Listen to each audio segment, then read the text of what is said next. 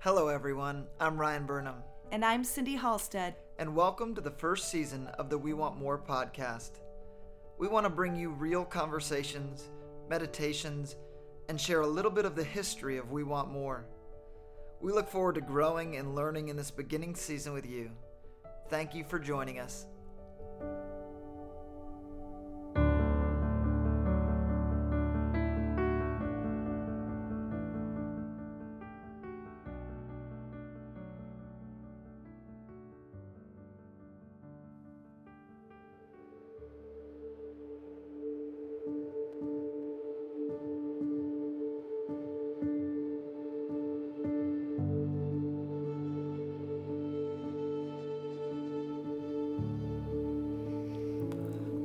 Just find a place that you can be quiet and still. And start by just taking a deep breath in. And then a deep breath out. In this meditation, we're going to be focusing on our identity. And when I talk about identity, I mean the things that define you. What makes you, you? And often we get this image of ourselves that's been crafted through experiences as a child into the things that we do as an adult, the roles that we play.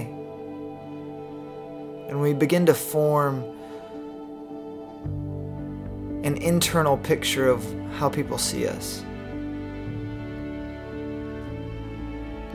And so often we spend our energy and our time and our resources trying to develop an identity that people will love and accept.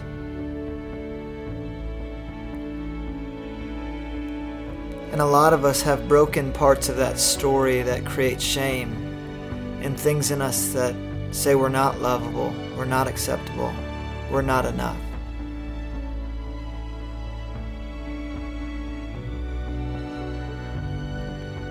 And as you begin a relationship with God, this is what we bring to Him. A broken narrative of both good and bad. And we find that the things that we've been looking to for our identity are insufficient and inadequate to fill the deeper longing in our heart for love and acceptance. So right now, I just want you to ask God, what am I looking to for my identity? What are the good things and the bad things that define me?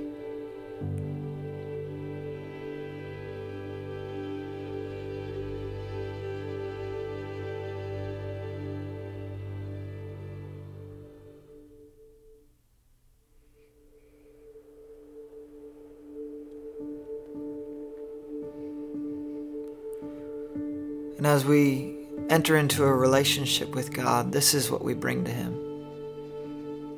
A culmination of the value that we've accumulated here on earth.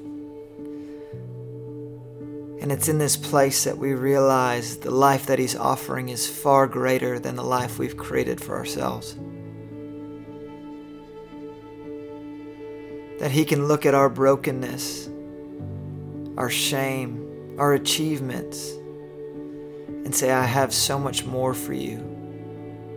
That your performance doesn't earn or disqualify you from the things that I want to give you. And it's this place at the cross that we come and we experience the great exchange of a life that we could never dream of on our own. By seeing the King of the universe take our place, take on our shame and our mistakes.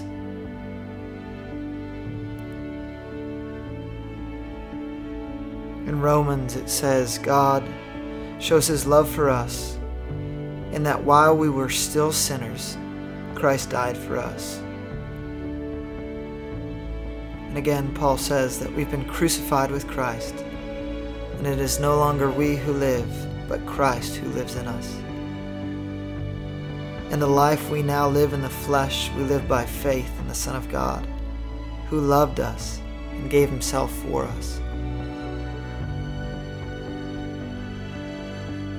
That it's this place, as we enter into salvation through faith, and we say, God, we want the life you have for us.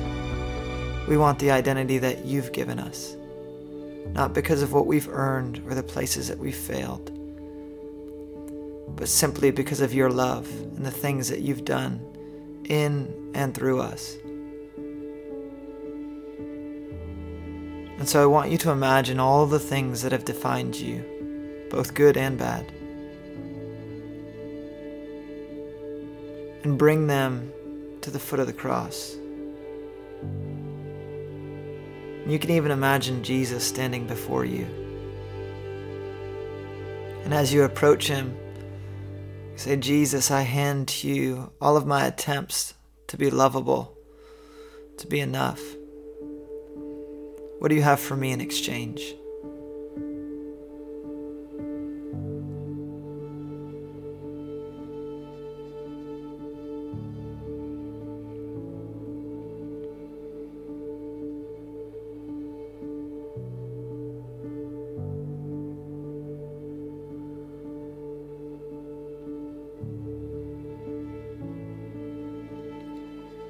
I love what Jesus shared with the woman at the well. He says, whoever drinks the water I give them will never thirst.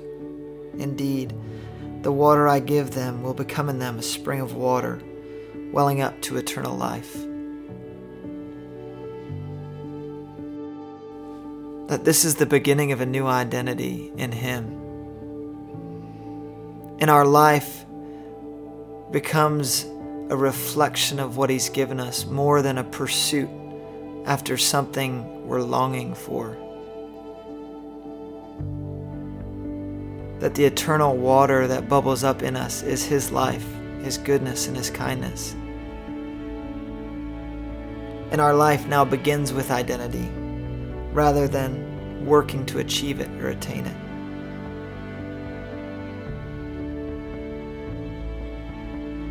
As he says in 1 Peter, he himself bore our sins in his body on the tree, that we might die to sin and live to righteousness. By his wounds you have been healed, for you were straying like sheep, but now have returned to the shepherd and overseer of your souls. That Jesus didn't just die to eradicate our sin, but to enable us to be free from sin so that we can engage in a relationship that is the most life-giving relationship you can experience here on earth.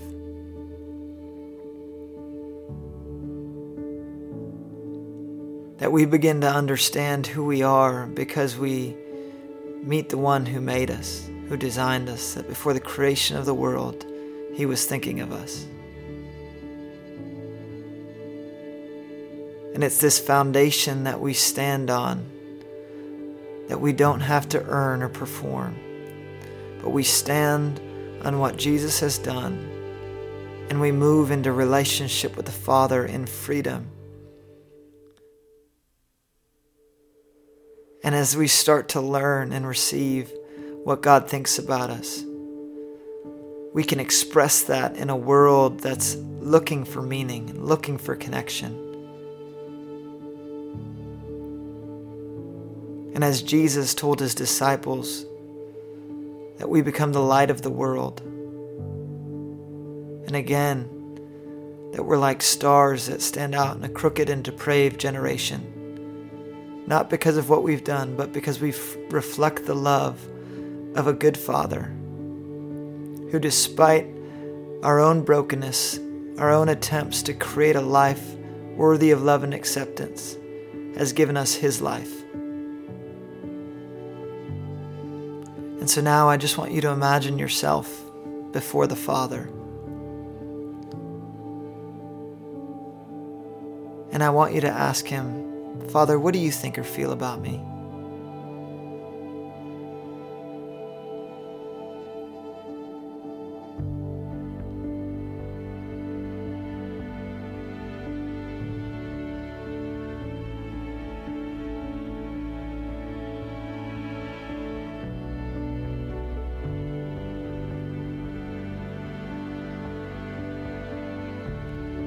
I believe the answer to that question is the greatest component to understanding our identity here on earth.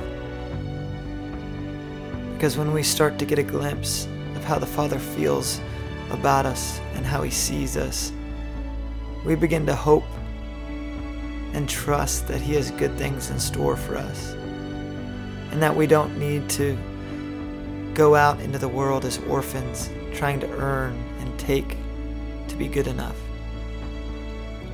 But we can rest in the arms of a loving Father and become a place of spiritual renewal and abundance and generosity for the people around us. So, Father, whoever's listening to this podcast, I pray that you would bless them, that you would fill them with your love, with your goodness and your kindness. God, that you establish in us a place worthy of love and acceptance through the work of the cross. So Jesus, I bless them in your mighty name. Amen. Thank you for joining us for this meditation. I hope you tune in for more meditations on the We Want More podcast.